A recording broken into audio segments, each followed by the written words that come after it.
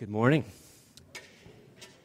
Welcome to Summit Drive. If you're new or a guest, my name is Dave. I'm our lead pastor here. And, I think I first learned what it meant to watch the clock when I was probably in grade 3 of elementary school. The spring afternoons, I'd be squirming in my seat, longing to get outside, just to let my legs run, to get my hands and feet in the dirt to explore. And then there was that tick, tick, tick of the second hand that could almost drive me crazy. And my little school was just in the middle of that beautiful plain there in Salmon Arm in the river valley. And so there was that waiting, that longing, that expectation. The longing to move from, the smell of felt markers and pencil sharpeners, the grade 3 haven't changed my socks since last week, to the crisp, snow just melted, sun-warmed earth scent, and playing with friends. So yeah, I was an eager beaver. And the slowness of the second hand, it almost seemed directly proportional to the anticipation of what's to come. But it wasn't just watching the clock. That wasn't the main thing. It was what was on the other side of the door. That's really what I was watching. And Advent is a bit like that. It's a longing for the world to be put right, for what's on the other side of the door at the return of Jesus. And you might be wondering, isn't Advent about Christmas? Well, sort of. See, Advent isn't just Christmas, the extended edition, with deleted scenes and commentary from the executive producer. In the Christian calendar, Christmas time runs from Christmas Eve to January 5th. That's the feast. That's the party. But Advent isn't Christmas time. Yes, Advent prepares us to celebrate the feast of Christmas, to have the feast, by getting us more deeply in touch with the very reason we need Christmas in the first place, why we need God to come. Advent is the fast. It's there to grow our hunger for Jesus and his return. Just like the people of God were longing for the Messiah to come the first time when Jesus comes. So yes, we're going to talk about Mary and Joseph and angels and Bethlehem over the next weeks for sure. But Advent is primarily for reckoning with the fact that the world is still deeply, deeply broken. That we're still waiting. So Advent is the fast, not the feast. Advent leads to the feast, Christmas, but it's primarily about pointing to the ultimate feast. When Jesus returns, the full consummation of his kingdom, all of the promises coming in all of their fullness. This is to grow our hunger for that. And so I need Advent, and I think you need it as well. There's a lot of jingle and sparkle that gets drummed up at this time of the year. Starbucks, Tim's, McDonald's, they all have their take on a holiday cup that slosh around our drinks as we move from store to store. And there's Bing and there's Mariah. You know the drill, and you know the pressure. And it all starts as we find ourselves kind of sucked into the cultural vortex of American Thanksgiving. And it starts with the door-crashing sales of Black Friday. Now, the irony is pretty thick, isn't it? You've got this day where we say, God, we're thankful for all that you've given us. And then we look at our watch and be like, the Black Friday sales start in 12 hours from now. Get ready.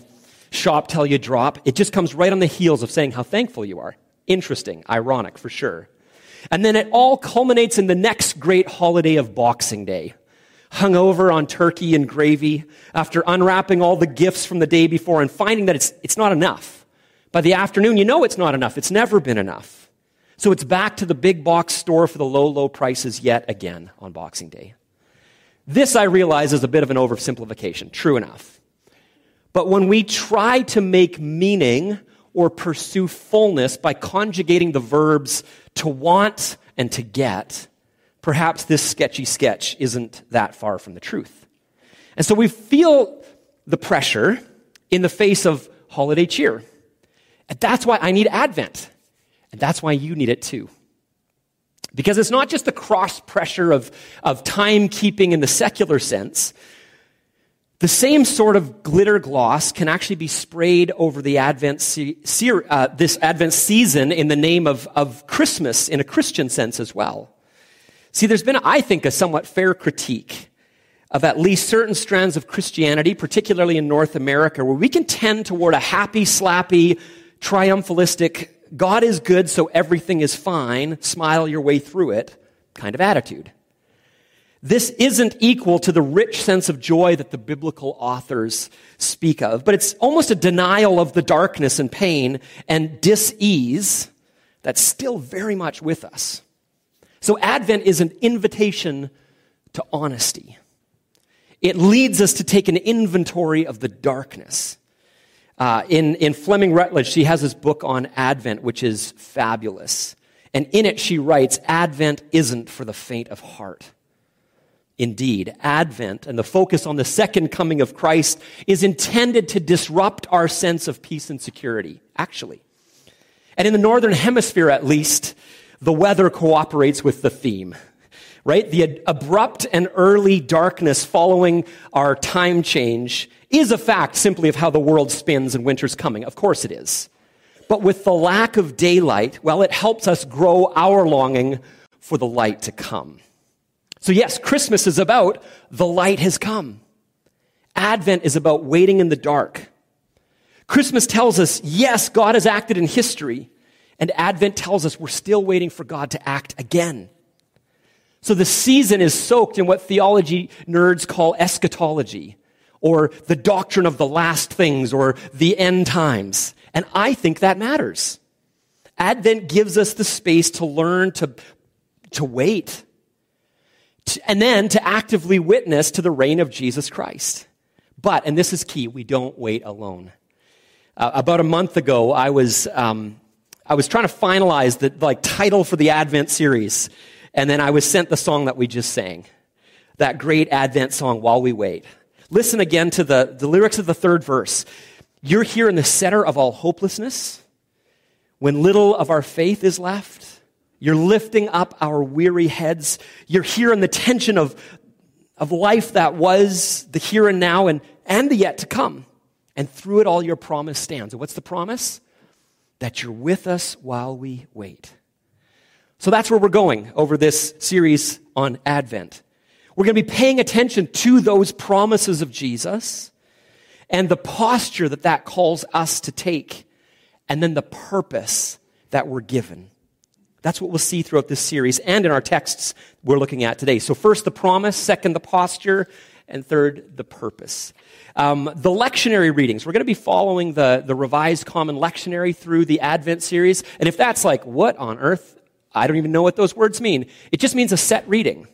And if you kind of look at the tradition of the biblical world, lectionary or set reading started at the time of Moses among the people of God. Jesus, when he stands up in Luke 4 and he reads from Isaiah 61, he's probably reading the lectionary reading for the day. So it's not uncommon that Christians all around the world today are reading the same set of texts. And we're going to join them in doing that.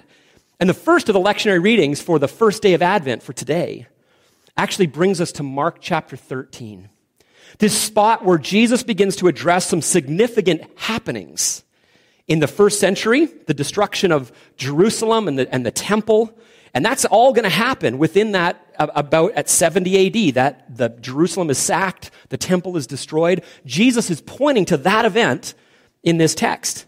But then he actually points beyond it as well. He says there's going to be great persecution, and even the people who are listening to Jesus in that day, they face that great persecution. And then Jesus, at the very last turn of that text, will begin to speak of his return, of his coming again. And now I admit, this text is full of ambiguities. It really is. And I've addressed those ambiguities in a lot more detail in other sermons. If you're like, well, get into that, I'll just send you my text from another sermon, okay? Because there's a lot there. But the main thing Jesus leaves us with, and this is where I want us to focus today, is if you have your Bibles, you can flip to Mark 13, and we're going to read starting at verse 32. The main thing where he lands is this. But about that day or hour, and when he says that day, what day is he talking about? The day when he comes again in power in glory. There will be no doubt that Jesus has returned. There's going to be no secret about it. Everyone will know that this moment happens. About that day, Jesus says, no one knows, not even the angels in heaven, nor the Son, but only the Father. Be alert. Be on guard. Be on guard. Verse 33, be alert. You do not know when that time will come. It's like a man going away. He leaves his house and puts his servants in charge, each with their assigned task, and tells the one at the door to keep watch. Therefore, keep watch, because you do not know when the owner of the house will come back, whether in the evening or at midnight or when the rooster crows or at dawn. Now, just pause for a second there. Notice all of the references, all of the references of about when the master will return. When are they?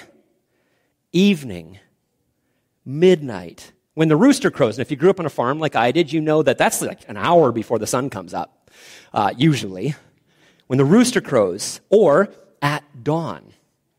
I think it's really interesting that Jesus chooses to speak of when we watch and wait for his return, all using dark time. I don't think that's an accident. All through the New Testament, the writers speak of this present age, the one that we're in right now, as one of darkness. And they mean it in the sense when evil is still very much present. God's enemy, the forces of evil, are still active and functioning. So longing for the coming of Jesus, watching, waiting, and working at our assigned task, it will all be done when the world is still dark. I think it's incredibly helpful as we think about our faith as well. It recognizes that our working, whatever God has called us to do, will not be easy. It will be done in the midst of darkness. And it calls us not to give into the ways of darkness. And so Jesus concludes with this in verse 36. If he comes suddenly, do not let him find you sleeping. What I say to you, I say to everyone, watch. Who's everyone here? Well, it's you and me. It's everyone who will read this text, everyone who will say, sign me up for the way of Jesus, I want to follow him. Because every subsequent generation has to keep watch. We'll look more at a positive element of that in a moment. But notice first, it's true that there are people who've essentially tried to make a science out of mapping just how and when the return of Christ is going to go down. The problem is, of course, if Jesus tells us that he himself doesn't even know, but only the Father, what makes us think we could ever know? This is Jesus warning us off of getting sucked into any sort of end-time speculation.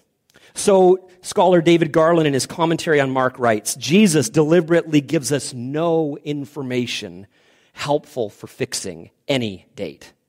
Yet false prophets continue to arise and reduce Christianity to simplistic answers. The false prophets capitalize on our craving to escape, the painful paradoxes and tensions and indirectness of faith into the comfortable security of light. Indeed, it's tempting to just want to know. If I know, then my life will be easier. I'll find this security in that, but that's not what faith is like. So Jesus' command to watch is also an implicit command to stop doing other things. And I think Garland is right. The ambiguity is intended to put a stop to eschatological hysteria, to trying to nail down times and places and dates. He goes on to say this, when the Son of Man comes, speaking of Jesus, he will not quiz people to see whose predictions on the date were accurate. He will want to know what we were doing. Were we proclaiming the gospel to all nations? Were we enduring suffering faithfully? Were we fulfilling the assigned tasks? Those who have been asleep, and by that he means not doing our assigned tasks, getting ourselves sidetracked by other side projects and not keeping our eyes on the horizon. Those who are asleep or buried in the task of trying to map out end times rather than carrying out the mission will be more than embarrassed. They will be judged. They'll have to give account for that. This is why Jesus warns his disciples to be on their guard. Advent calls us to sing in the words of that great hymn, "And Lord, haste the day when my faith shall be sight." Because faith isn't sight. Not yet. It will be. But that's why we watch. So the question is, how are you aiming your life? Are you living in light of Jesus' promise, with the purpose he's called you to in the foreground of how you make your decisions? Will Jesus find you giving yourself to his calling when he comes? Let's look more deeply at that part. Here's the second part, the purpose. The watching is active and passive. That's why Paul says what he does in our second reading for today is from 1 Corinthians chapter 1, verses 3 to 9. So why don't you flip open there? Let's continue to read. He says this to the church in Corinth, "Grace and peace to you from God our Father and the Lord Jesus Christ. I always thank my God for you because of his grace given you in Christ Jesus. For in him you've been enriched in every way with all kinds of speech and with all knowledge, God thus confirming our testimony about Christ among you. Therefore you do not lack any spiritual gift as you eagerly wait for our Lord Jesus Christ to be revealed. He will also keep you firm to the end, so that you will be blameless on the day of our Lord Jesus Christ. God is faithful, who has called you into fellowship with his Son, Jesus Christ, our Lord." What does it look like to watch then? I think Paul tells us in this text. One, watching is located in and fueled by God's grace, right? Grace and peace to you. It recognizes that God is the active agent. He is the primary actor on the stage of history. All that we are, the new identity we have as his very own children, it's because of the grace given to you in Christ Jesus. This grace is God's rich, undeserved kindness toward us. To watch, then, is to recognize God's grace. Two, watching is using our God-given gifts to work at our assigned task. We've been enriched in every way, Paul says. Everything we need, every spiritual gift we need to do the things we need to do. Now, Paul's going to go into great detail about spiritual giftedness in this letter. He's going to talk about its use and its many abuses within that church. But he's saying this, God has given you everything you need to do what he's called you to do. And that's actually where we're going in our January series. We've been, every year, if you're unfamiliar at Summit Drive, we go through one of our major values, whether that's evangelism or worship. And this year, we're going to be talking about using our gifts in ministry. So we're going to focus on that in January in our series there. But this signals as well that eagerly waiting, watching, isn't sitting on our hands. It's not biding our time, but fruitful work. It's time for putting all that God has given us to good use. Jesus spoke of our assigned task and doing it. Not sleeping, but staying vigilant to keep at it. Watching is actively being about God's business in the world. It's using what God has given us, our time, our talents, our treasures, like our financial resources, all of it, recognizing it's from God. It's all grace. And now it's used to build up his church to further his mission. We've actually recently started putting a spot in our bulletin, you might have noticed it, where we say, hey, we've got needs in the church. There's ways that we need people to serve. And people are noticing, they're saying, hey, where can I begin to get involved? Where can I begin to serve others? I want to get at my task. I want to stay vigilant in it. And so you can find that. We're trying to update it every week as a staff team, just to point out the ways that you can serve. We've also got a spot on if you've searched through our webpage at all, you can find that we have a spot where you can just find out more about serving in different ways. And so if you're like, well, where do I do that? Are there ways? Yes, we can help you and point you in directions where you can use your gifts. So that's the question. Are you using what God has given you? Are you putting it to work? That's what he's calling us to. But now there is a paradox here too. Though watching is a kind of working, it also has a passive element to it. What do I mean by that? Well, this is part 3, or point 3. Watching is eagerly expecting the revealing of Jesus. It's eager. Back to my sitting in the classroom on that sunny spring afternoon. I had a sense of what was to come when the teacher said, class dismissed, and I was eager for it. Yes, there's things that we're called to do. There's work that Jesus has assigned to each of us. But the timing of Jesus' return, his coming again, it's something we have to eagerly await, but we do so with patience because it's God's timing. We don't make it happen. We simply do the things he's called us to do. And it's particularly hard for us, I think, in cultural North America. We tend to be people of action, right? We want to get things done. We tend to take shorter lunches than the French, who lounge around and take their time. We don't do siestas like the Spanish. We pride ourselves in busy, busy, busy. We easily get impatient. We want to move things along. Come on, let's just get things going. But eagerly expecting the revealing of Jesus is not something we get done. It's still very much waiting. And it's eager because we see the need for it. That's why Advent calls us to pay attention to the darkness. That's very real. Advent isn't a time for getting into the Christmas spirit. It's a time to feel humanity's deep need for redemption. I saw this short clip of a comedian. He wasn't a Christian comedian. You could tell by the language. But he was making a point that had a really clever, just from a clever observation. He basically said this, atheism, believing that there's no God, no afterlife, no heaven, no hell, none of that stuff, no life after this one. He says, atheism is actually the height of privilege. It's the privilege of the privilege to say, why would I care if there was a God? Why would I care if there's a life after this one? Look, I've got everything I want. I've got everything I need. I'm not facing any challenge in the world. I don't long for anything to change, really. He said that's the height of privilege.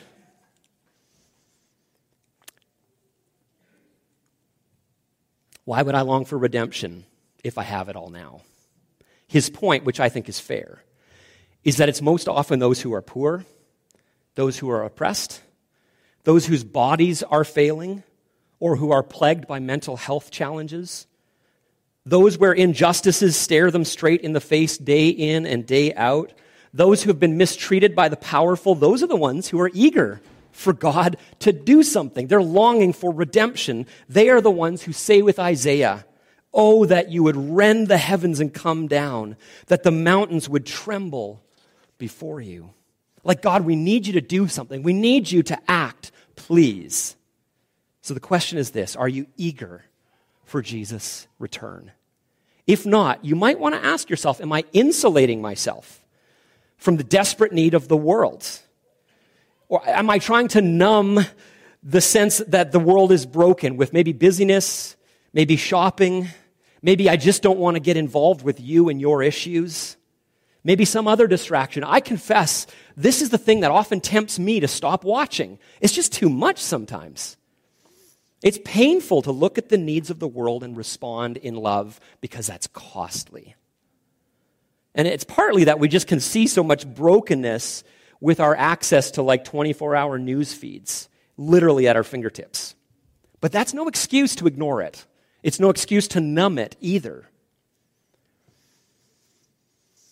Yes, there is a space, of course, for self-care, for having a hobby, but it's easy to let our hearts and minds become insulated from the real world. So maybe your Advent practice, I'm just going to chuck out a few Advent practices to start here.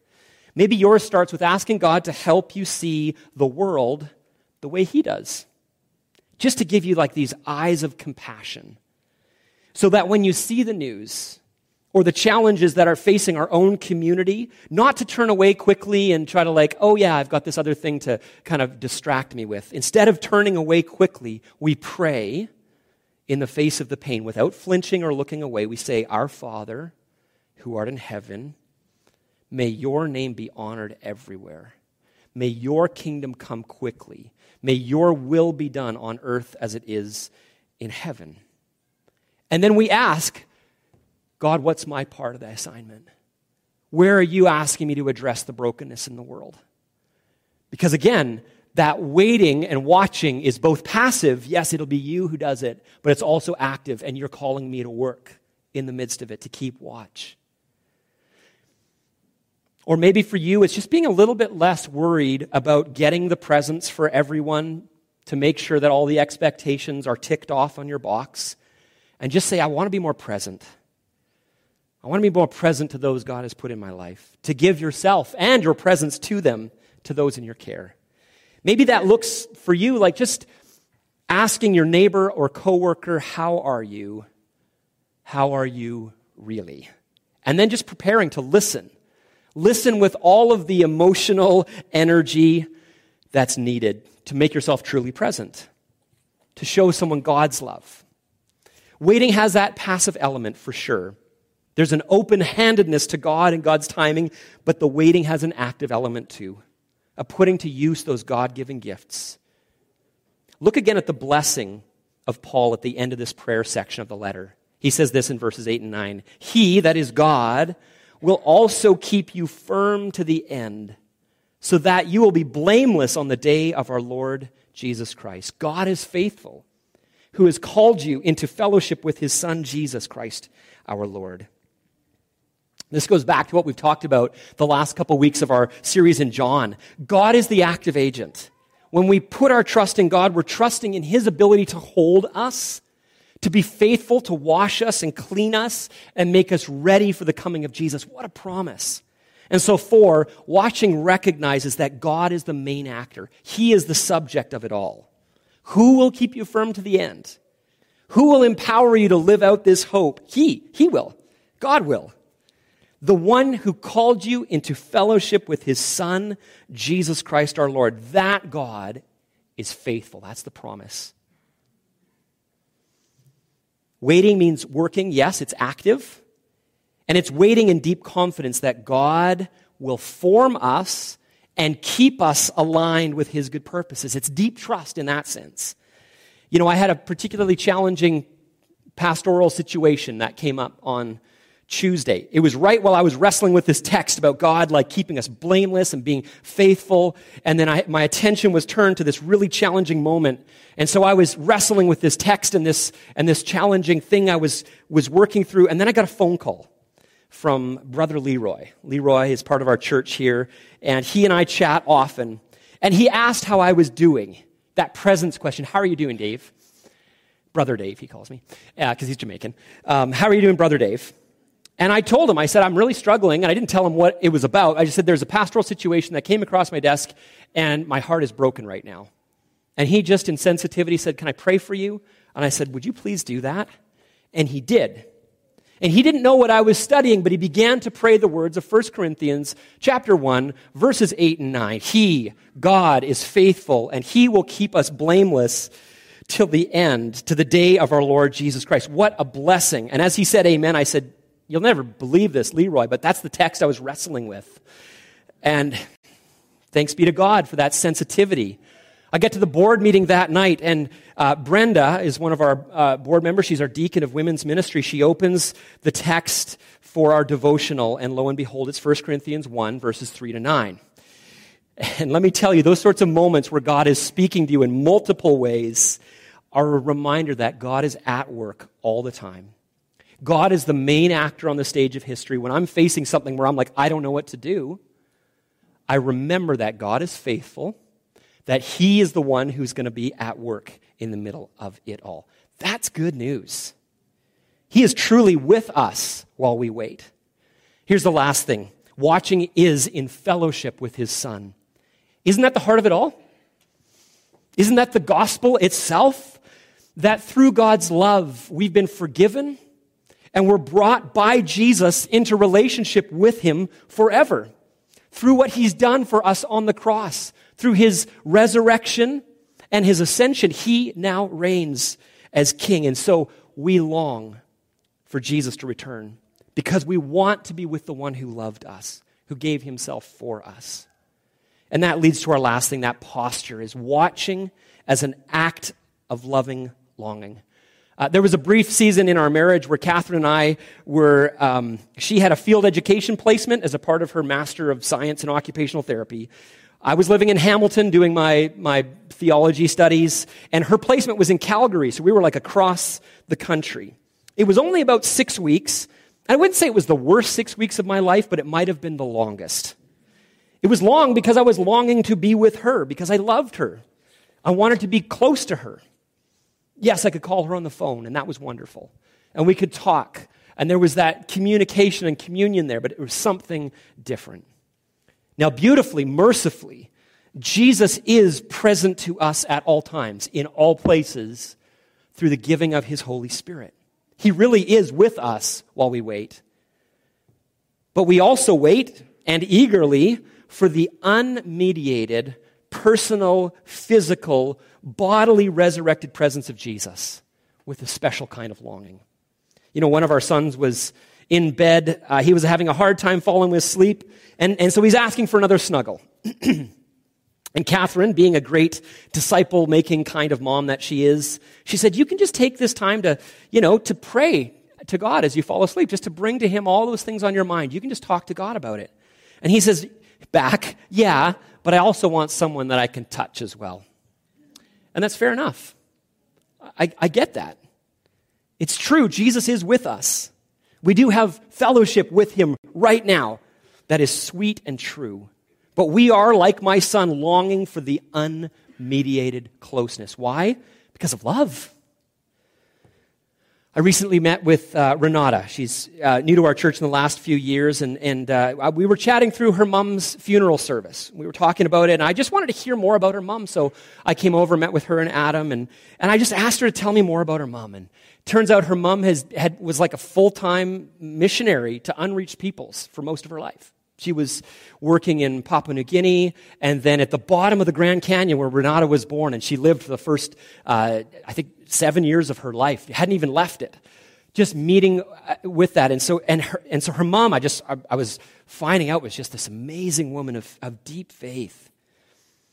And as we're talking about, kind of the Advent season, we're going to do a funeral right in the middle of Advent. I said, it's fitting, though, isn't it? Because what we're ultimately longing for in Advent is encapsulated in that word, Maranatha. Come, Lord. It's an Aramaic phrase that means come, Lord. And as I mentioned this, I saw Renata's eyes begin to fill up with tears, and she said, my mom signed off every letter with Maranatha. She lived in that sure hope, that desire for Jesus to come again. She was straining to see that day, and I thought that's exactly what's at the heart of Advent. And Paul, he begins 1 Corinthians with this language of eagerly awaiting the day of Jesus being revealed. At the end, he reproduces that Aramaic word in Greek in the very last sentence of the book. And he says, Maranatha, Lord, please come. So as we look at the injustice of the world, the evil, the pain, we can echo that same longing to keep our eyes fixed on the horizon, to say Maranatha. This doesn't mean being disengaged from the world, not at all. But, like Renata's mom, it means commitment to being about what God is about, to using the gifts he's given us to participate in the healing of the world through our words of hope and our works of hope. Words that announce that the King has come, that Jesus the Savior has come, that God loves us, he died for us, he rose again, that we can enjoy the forgiveness of sin and real life now and real life forevermore. And it comes with work that aligns with that hope, that attends to the wounds of our world and pain. Maybe for you it's as simple as signing up and being like, yeah, I can ring a bell with the Salvation Army's Kettle Campaign. Or maybe I can prepare a hamper through Hopewell's hamper thing. I provided a link in the bulletin for that if you're interested. Maybe it's taking the time, like I mentioned, to just listen to a friend. So we live in light of Jesus' first coming, the inauguration of his kingdom, and we live in the tension between that and the fullness of his coming. So maybe it's making an invitation to join us for our night in Bethlehem. I bumped into 2 people randomly this week, and I just said, you know what? Do you think you and your kids would like to come? It's just this event where you hear the Christmas story. It's interactive. It's great for kids. And both of them said, yeah, I'd love to. What time's it at? Maybe part of the words of hope is inviting people to hear the Christmas story, or inviting them to one of our Christmas Eve services. Those are at 2, 3:30, and 5 this year. It's in our bulletin now, too, if you're wondering or wanted to invite a friend. So as we both prepare to celebrate the first coming of Jesus in a few weeks, we take these next moments to focus again on Jesus coming, to bring the full restoration of the world. That's what we long for. He will come and judge all evil. He will end it forever. He will be fully present. So indeed, Maranatha. And one of the main ways he gives us of looking forward is actually his table. And I'm going to invite those who are serving to come forward. Our worship team is going to come as well. In that same letter, 1 Corinthians, Paul sketches out what it means to remember Jesus, to look back, but also to long and strain for his coming again. And he does it by focusing on the table. Maybe for those who are unfamiliar, the table is the place where Jesus used the bread and the cup of the Passover celebration to say, this is what I'm doing again. I'm making a way for you to come to God, and this is a way to remember it. And so in the middle of this book of 1 Corinthians, Paul writes this to help us understand what the meaning of this. He says, "For I received from the Lord what I also passed on to you, the Lord Jesus. On the night he was betrayed, he took bread, and when he had given thanks, he broke it and said, 'This is my body, which is for you. Do this,'" meaning eat this, "in remembrance of me." In the same way, after supper, he took the cup, saying, "This cup is the new covenant in my blood, the new agreement between humanity and God, the new way of being brought into relationship with him. This is the new covenant in my blood. Do this, drink it, and whenever you drink it, in remembrance of me. For whenever you eat this bread and drink this cup, you proclaim the Lord's death until he comes." Notice, it's a looking back. It's a remembering what Jesus has done. And as we look back, he says, now turn your eyes to what's to come. I'm coming back for you. Do this. And as you do it, as we gather and take this meal together, we're saying, the Lord reigns. We're proclaiming his death until he comes. And we're going to do that. This is for everybody who's made a profession of faith, who said, yes, Jesus, I accept your forgiveness. I've trusted you. I want to follow you. This is for everybody in that place. And you might say, well, I've messed things up too bad. That's the thing about grace, is it says the table is for you. This is the place maybe that you need to say, yes, I've messed things up, but God in his mercy has mercy on me today. So if you're at that place where you're saying, I trust you, Jesus, this is for you to take. If you're at a place where you're saying, I'm not sure yet, you can just stay in your seats. You don't need to get up. But for all those who want to, here's how we do it. We start with the back rows on the main floor, just coming down the center aisles. You'll take the bread and the cup, both of those elements, and you'll just walk back to your seat along the outer aisles, back to your seat, and hold on to those, because we'll take them all together in a moment. It's the same thing for upstairs as well. We just start, I think we start on the front rows, though, up there, and you just go out the side ones and then come in the center. So it's a little bit different upstairs. Let me pray as we prepare our hearts for this. Jesus, give us hearts that eagerly await your coming. God, we confess that there's times when we just want to distract ourselves because it's too hard to look at the pain of the world. But Lord, you've given us this season, this time to just wrestle with the darkness, to not flinch or look away, but instead to let it grow our hunger for you to come again and make the world right. So Jesus, we do say, Maranatha, Lord, please come. And we come to the table now recognizing that we are to do this, to remember what you've done for us until you come again. So Lord, hear our prayers. We love you. Amen. Jesus, we thank you that you took on flesh, that you are God with us, and that you allowed yourself, your body, to break so that you might mend and heal our lives. You allowed your blood to be shed for the forgiveness of our sins so that we could be made right with the holy God. It's not based on us, it's all based on your grace, and we celebrate it today. We say thank you as we take this. Amen. Let's take it together.